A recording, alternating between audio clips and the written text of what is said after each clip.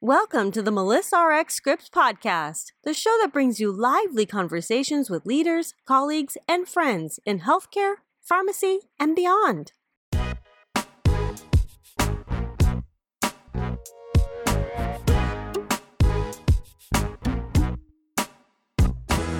Hello, everyone, and thank you for joining me for the Melissa RX Scripts podcast. I'm Melissa Muir Corrigan, and I'll be your host. Now, on today's podcast, I'll be talking with Sarah Gardiel. Sarah and I are going to be discussing many things, including her experiences as the first woman dean in the University of Iowa, Tippie College of Business, and her exciting next chapter. I'll give you a bit of an introduction to Sarah, and then let her also tell you about herself, her career, and her many varied experiences in life in general. Sarah Gardiel joined the UI community in 2012 and has served on and led many University of Iowa initiatives. She is an outspoken supporter for women in leadership and champion for interdisciplinary collaboration, such as business and healthcare. She serves on multiple boards and has extensive engagement in the community. Sarah recently announced that she will be leaving the Tippie College of Business in 2020. Sarah will be returning south to be Dean of the Massey College of Business at Belmont University in Nashville, Tennessee, beginning March 1st. And I'll also let Sarah tell you more about that. Well, Sarah is a Southern girl who never lived north of the Mason-Dixon line until moving to Iowa City. Therefore, her speech contains an occasional y'all. We may hear that today. Cornbread is her signature dish, and let me tell you, I've tried it, and it's amazing. And she still thinks that snow is a novelty. She rides motorcycles. Yes, she has her own, and she has grown daughters in Nashville and Atlanta. Sarah, thank you for being with me today. Melissa, I'm delighted to be with you here today, and I thank you so much for asking me to be a part of your podcast. Thanks. Well, before we get into your career experiences, why don't you tell me a little bit more about your background, where you grew up, about your family, and kind of what drives you, your purpose in life? There's actually a pretty strong linkage between how I grew up and where I've ended up, Melissa. My parents were both educators in different ways. My mom was a K through 12 teacher. The largest time that I was growing up, she was in elementary schools, sometimes in junior highs and high schools. And my father also started out being a teacher, but ended up being the superintendent of schools in our hometown, and eventually the founding president of the community college when they put community college systems throughout the state of Arkansas, which is where I was raised. And so partly that should tell you that I have educator wired into my DNA, I'm sure, on both sides. And I probably didn't even think about it much or realize it, but being in the path that I'm on right now, it just seems completely logical given the way I was raised. That tells you, I think, a little bit about maybe my skills and what I'm wired to do. But the more interesting part of my growing up that I want to mention is that my parents were both the only members of their family to go to college. And this was back in the 40s. And most of the rest of their families had never even graduated from high school, but those that did not go to college. And so I grew up in an extended family where I saw growing up on a regular basis the differences in the lives of people who had had the chance to have a strong education and especially higher education and those that didn't. I just had to even look around at my first cousins, and it didn't even impact just my aunts and uncles. It was their children and the paths that it set them on. And so I've grown up really acknowledging and understanding that more education leads to more choices in life. And I have a passion for that. I think that education improves lives, it improves families, it improves communities, and eventually it improves the world. I truly believe that. And so my growing up experience also solidified this idea that really there's nothing more important than I can be doing with my life every day, but getting up and really moving forward to education in this country.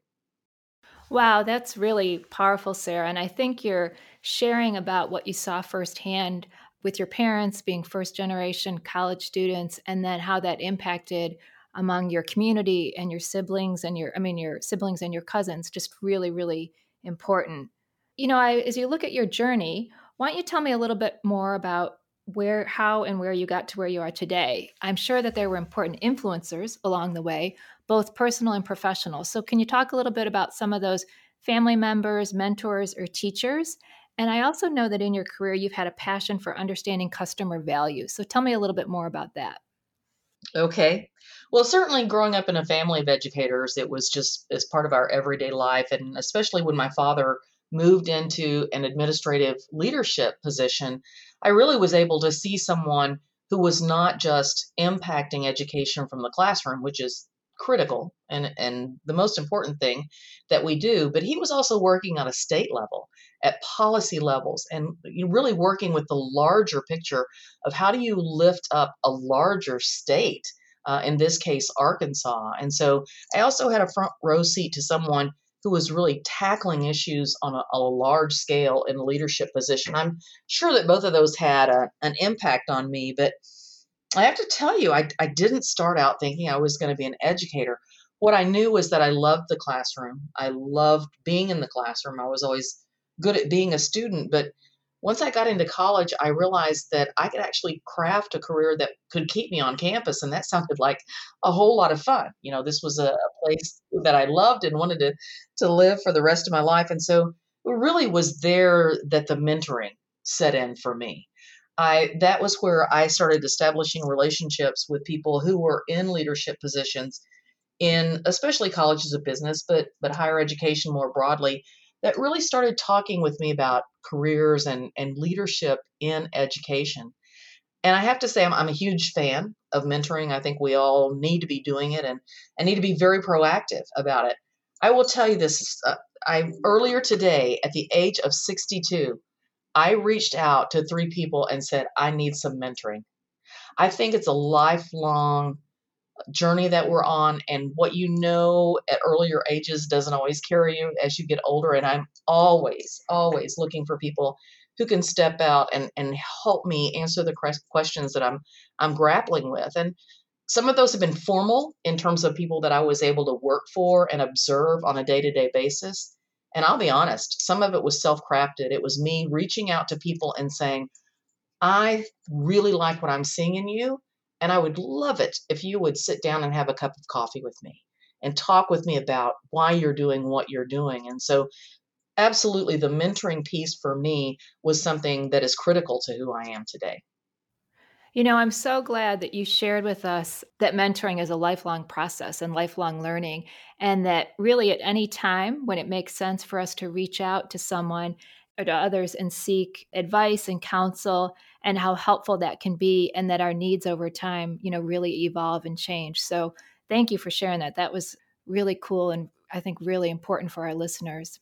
One of the things that you and I have connected with over these years has been related to leadership and women in leadership. And I was so excited to share information about Zeta Cooper, and that in 2018, we invited you to serve as the keynote speaker for the University of Iowa's College of Pharmacy Zeta Cooper Leadership Symposium. And so can you talk to me a little bit about Zeta Cooper and kind of her influence and business and healthcare? And in general, why do you think the world needs more women leaders? Well, this is a topic that I am particularly passionate about, and I almost don't know where to start. But let me start with Zeta Cooper. I was so tickled when you asked me to be a part of that and to address leadership issues, and especially with women in the pharmacy industry. And it really has set up some collaboration that continues between myself and the College of Pharmacy today. The ironic thing, Melissa, is that I, on a regular basis, stand in front of audiences, whether they're corporate or classrooms or women, and I talk with them about how difficult we are still having a time in this country getting women into leadership positions. And, we're sitting here in 2020 and still talking about why aren't more women at the top? Why aren't more women in leadership positions? And then you've got this amazing story about Zeta Cooper, who had at a time in this country when she absolutely had no business being in a leadership position. She had to be defying all the odds at that time. And yet, very early on, this was early 1900s, is that right? Yep, that's right. Yeah, she was just out there and making just a huge impact in this particular industry and that she was passionate about. And women like that absolutely are role models just for their courage and just for their willingness to step out of the box at a time when it was almost taboo for women to be in leadership positions. That certainly wasn't encouraged. So you look at someone like that that has the strength and fortitude to do it at a time when the culture absolutely didn't support it, and flash forward to today and say, wow, why are we still grappling with some of these issues?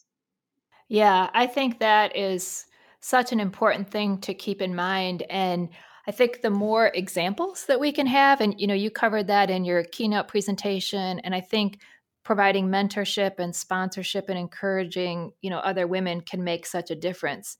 But it's interesting too. We often hear from women that they get discouraged and that, if they fail or if something doesn't work out, or say they run for office and then they're not elected, they might not run again. So, what have you learned from challenges or setbacks? And what would you say to people that get discouraged or think, I need to get everything right, or I need to just stay on track, or, as a lot of women struggle with perfectionism? Absolutely. I think that, to be sure, some of what we're dealing with in terms of women's frustrations and their inability to move into the positions that they need, there are still some cultural baggage out there, and even some structural baggage about the fact that we don't even have federally mandated paid maternity leave in this country. There are things that create barriers to women in the workplace, to be sure. But there are also pieces that women ourselves bring to this puzzle, and bring to the question of why we're frustrated, and why we're not getting ahead. And what I see over and over in women's leadership audiences that I am addressing, that I'm talking to when the women are talking with me, and also in research, is that part of that frustration, you mentioned the perfectionism. Women don't like to fail. Women are much more cautious in the workplace about stepping out, kind of stretching themselves and trying something new. And the conventional wisdom about this, but this has actually been borne out in research, is that a woman will look at a role that she might be interested in stepping into. And really, unless she feels confident or has already done 80 to 90% of what's required of that role, they'll hold themselves back and say, Yep. no, I'm not ready. Whereas a man will look at that same list of responsibilities and have far fewer of the experiences or the specific skills that are needed, and are much more willing to put themselves out there and say, yes, I'll try that. I think there's some things going on there. Women do have that fear of failure that you mentioned. We are a bit on the perfectionist side. We like to be liked. We like to perform very well, and the idea of putting ourselves in a situation where we don't have that comfort that we know everything is something that causes women on a regular basis to say, I'm not going to step forward. I'm not willing to do that. In fact, I've even talked to male and female managers who have told me that when they ask a woman to step up and be promoted and move into a larger position or a more responsible position in organizations, a lot of times the women will say, I don't feel comfortable doing that, even as their manager or supervisor is sitting there telling them, I'm watching you, I'm seeing that you're ready, that you have the skills that you need. And so there is this internal voice with women that I don't think occurs in men. I have a theory about that, which I'll maybe share in a minute, that says, be cautious, hold yourself back, don't put yourself out there and risk failing. And it really is something that we need to work on. I think we need to work on it with our young women. We need to work on it culturally. Certainly Title IX, getting women into more competitive sports earlier, I think is part of a solution to building that self-esteem and that sense that, yes, I can do that. But I will also say this: men have more testosterone than women do. And testosterone is a risk-taking hormone. And men are just biologically wired to be more willing to jump into situations that seem to be a challenge, or even maybe dangerous to them than women are. But I will tell you that it is just something that even today, that we have to work on a great deal with our women in graduate programs and MBA programs and pharmacy programs to talk with them about creating this awareness that they're holding themselves back and that they're fearing failure in a way that's keeping them held back. The ultimate lesson, as you know, is that our best learning comes from failure. And that if we're not putting ourselves out there, if we're not having more swings at the bat, as you would say in baseball, and missing some of them, then we're not building the experience that we need. And so we've got to be able to tell our stories to help women understand about the failures that we've not only had, but we've survived and we've learned and become stronger so that we can diminish that sense of failure that they bring sometimes. Yeah, I think those insights are just so important. And, when you were talking about collaboration and doing different things and putting yourself out there, I know one of the things that you focused on in the last several years is interdisciplinary interaction and bringing groups together that may have worked together or may not. And, we definitely saw that. You touched on this during your Zeta comments, but also with Tippy's efforts with the College of Medicine and also with the College of Pharmacy. So many of our listeners, I think, will have healthcare backgrounds. And so tell me why you think an understanding of business or some intersections with healthcare and business are so important today. Yeah, we see those as just not only tremendous opportunities for us and things that we need to be doing in colleges of business, but honestly, everyone that goes to work is going to go to work in an organization. Whether they think it's a for-profit business, whether they think about it in that way or not, whether it's a hospital or a pharmacy or a university campus or a government institution, you're going to all be working inside some organization if you're not working for yourself. And so understanding how organizations function and how to set up organizations for success, I think is key regardless of what industry you're in. And I think there's a very good argument to be made that because of the changes that are going on in this country around healthcare right now, there's no better time for our medical professionals, our healthcare professionals, to also be very good and be very adept at organizational success as well. But the second piece that we bring to that is the leadership piece, because we're all about in the College of Business really helping people do that self-development, that internal development that will allow you to put yourself, whatever, again, industry, institution, type of organization that you're in, so that you can step up and be in those leadership roles and be able to have a compelling influence in those organizations. And I think those two things, working inside organizations and successful organizations and leadership skills, are ubiquitous. I can't think of anyone who doesn't need them. And we're happy to partner with people all over the campus to help bring their students who may be getting a toolkit from a particular area of the world, whether that's engineering, healthcare, education, and marry that with the skills that they need to be successful inside their industries and their institutions. Yeah, I agree with you. I think that is so important that people have that organizational background, the leadership. And, I reflect back to, I had all this clinical knowledge when I completed pharmacy school, but pretty early on in my career, I was supervising people, and quite often they were older than me, since I had just graduated. So business, human resources, organizational development, wow, that's so important. And you definitely learn when you're doing it, the experiential thing, but having, some things in your toolkit, as you mentioned, just makes such a difference. One of the things that I also talk about in all of our leadership, Wilson, I know that's something that you care deeply about, is diversity and the power of diversity in the workplace. Yep. And we're starting to get a lot of really credible research evidence that's very consistent that says the more different kinds of perspectives that you have at the tops of organizations, the better decisions you're going to be, that you're going to make or that you're going to have. And, if you bring people into the organizations that have only business experience but don't have the healthcare side, they're missing a big piece. If you bring people in that have the healthcare expertise, but also allow them to work with and be a part of leadership teams with people that are bringing that managerial leadership side, that's where the best solutions are going to come from. And anything that creates more homogeneous leadership is not going to be helpful in terms of innovation Yeah. and in terms of the future. So, diversity at all levels, whether that's working across industries, whether it's working across gender, whether it's ethnicity, perspective, geography, the more we can bring those different perspectives to the foreground when we're making decisions.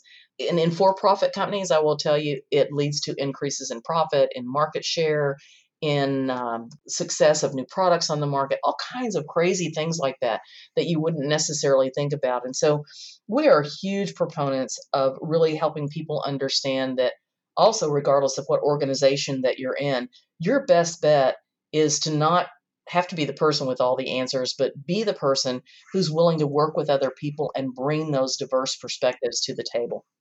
Yeah, I think what you touched on, the diversity of experience, diversity of thought leads to such richness. And I hope for our listeners, they'll also then think through of, how can I myself step out of the box and do something different or be around different people or learn from others? Because as you said, the outcomes can just be super strong, whether it be related to, new product development or innovation or the bottom line, profits and things like that.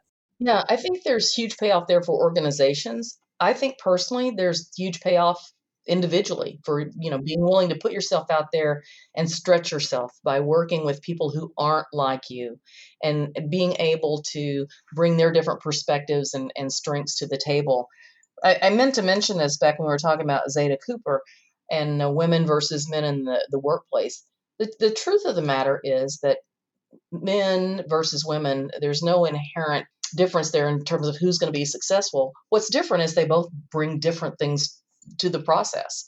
And so that it's complementary. And you don't want an organization that's all men or all women, because men have strengths that they bring based on their nature and nurture, and women do as well. And it's the combination of those things that allows you to get that more holistic perspective at the table. Yeah, for sure. Thank you.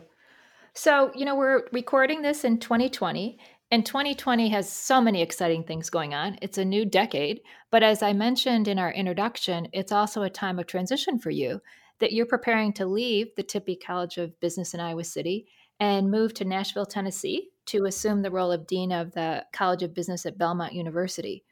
So, talk to me a little bit about your new opportunity and how this all came about, and as you explored this next chapter. Well, thanks.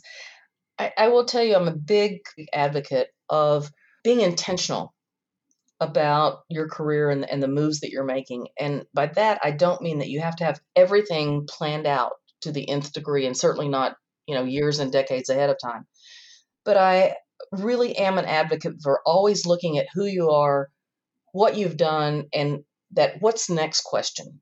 And how do you best use your time to find the opportunity and experience that's going to allow you to grow and just move into a space where you can contribute in a different way. I've loved my time here at the University of Iowa. It has been every day a joy for myself and my husband to be here. And I just feel so good about the things that we've been able to do with my team here in the college during that time. But at 62, I'm still learning and growing. And the intention for me was what was missing and what did I want to do in this next chapter for me. And I could have stayed here and done some things always, because the work is never done. But there were some very specific challenges around the Massey College that I'm very interested in.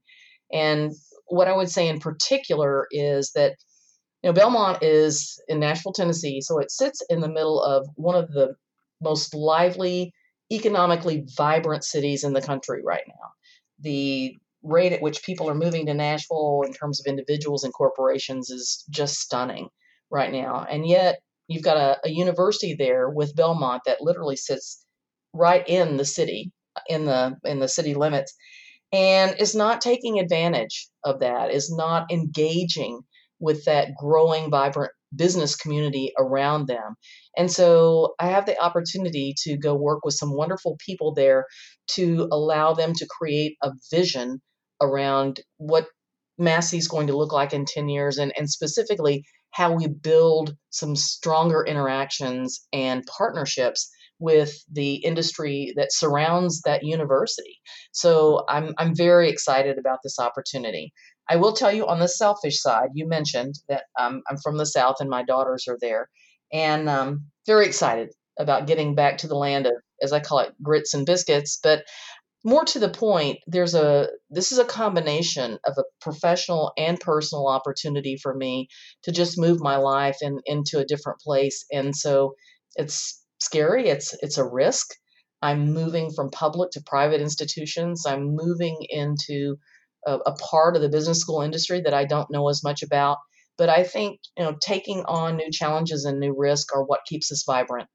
Yeah, I really think when you shared that you were intentional about the process is really helpful for us to think through, where do I want to move towards? What does that look like? And that it's a little scary is probably good, that Oh, yeah. it gets you a little fire in your belly, like Hmm. what's next Hmm. and what's that going to look like? And boy, Nashville is hot, hot, hot. There's a music scene, there's a foodie scene, extremely strong in healthcare. Yes, So exactly. in business. So I think what you've described and the connection, one of the things that you did so well here in Iowa was connecting within the community, but also connecting the alumni and their ties with Tippy and then back to the university as, they've gone out and grown and, been business leaders and innovators. And then how do you tie that back to, being a Hawkeye? So I know that those kind of things will continue in your new chapter. And I really look forward to hearing more about that and seeing what that is. And I also wanted to share with you that when you told me that this change was coming up, I was so happy and excited for you because I could see it in your face, about the new opportunity and also the personal connections to be back in the South and closer to family. But I was bummed too because you and I really share a passion on many things related to leadership. Our husbands are, our close friends too, and all of that. But I also think that when you want good things to happen for good people, and one of the best things you can do is to continue to encourage others when it's time for them to move on and to grow. And so, in our discussion today, I just wanted you to know how I'm so happy for you and so excited to hear what's next. And you've taught me, a lot related to that being intentional can really kind of help you navigate through some of that. I really appreciate that. And I am totally sincere when I tell you that I think our relationship is going to continue. It's going to be different, but I have no doubt that we will continue to find ways to do things together personally and professionally.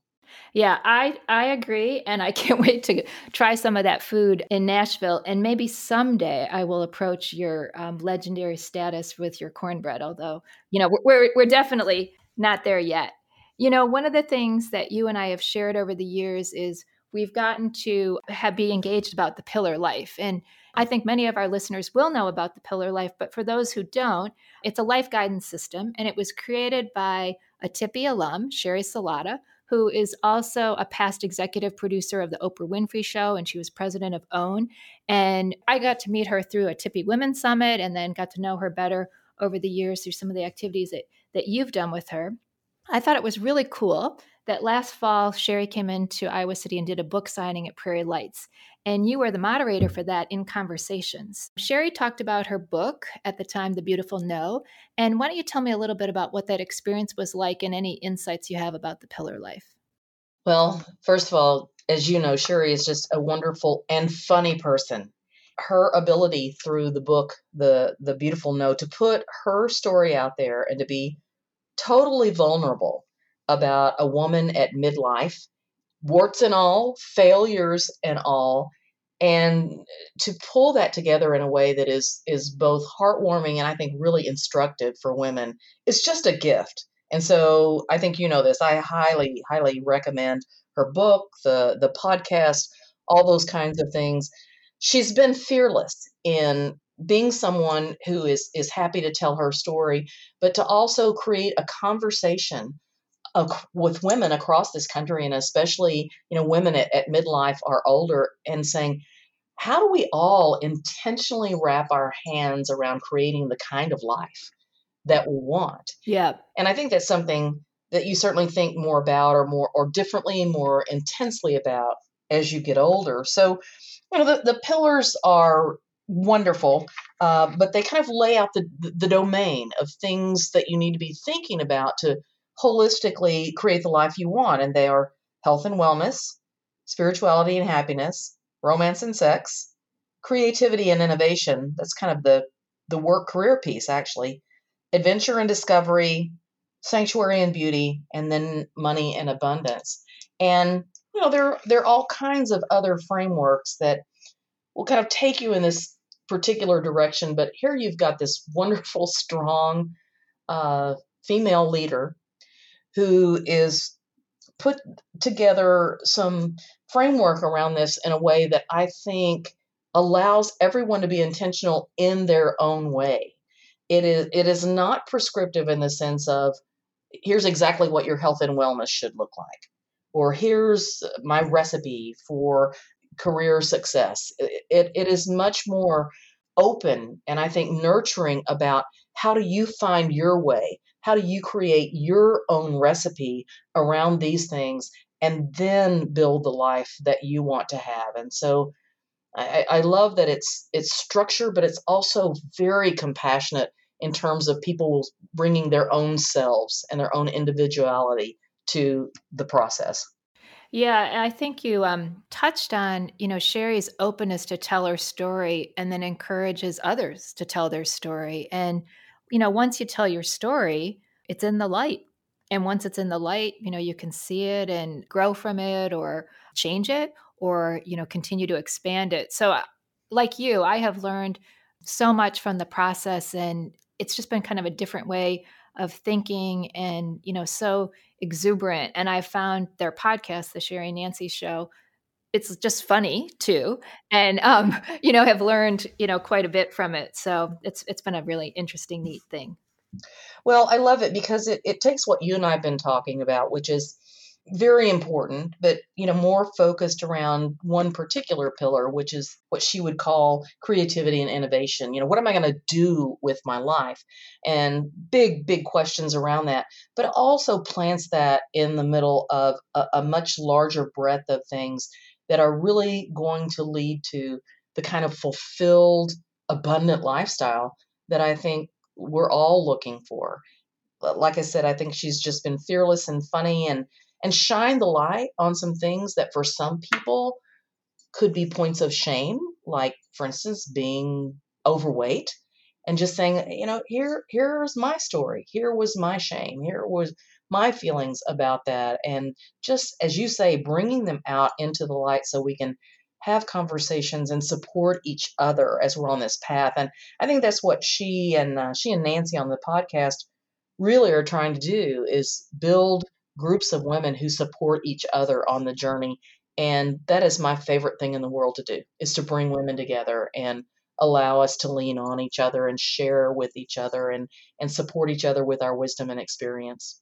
Yeah, I think you have been such a great example of doing that, of bringing women together and convening them. And, I think the other thing that Sherry and Nancy have done, and, you and others, when you talk about what's worked, but also what hasn't worked. And I do crack up sometimes when people talk about their health and wellness. And, I'm thinking to myself, oh, are they always landing it with their diet? And, we just came through the holidays, and then you hear, well, no, they ate the Christmas cookies, or, they did have the cheese curds or whatever it was. And so I think reflecting that it's a process, and that, we need to do our best, and that we're in charge of, our happiness and where we put our attention and what that looks like. So really good life lessons there. And I think 2020 is a really exciting time to kind of think through of what that looks like and how it happens on a daily basis.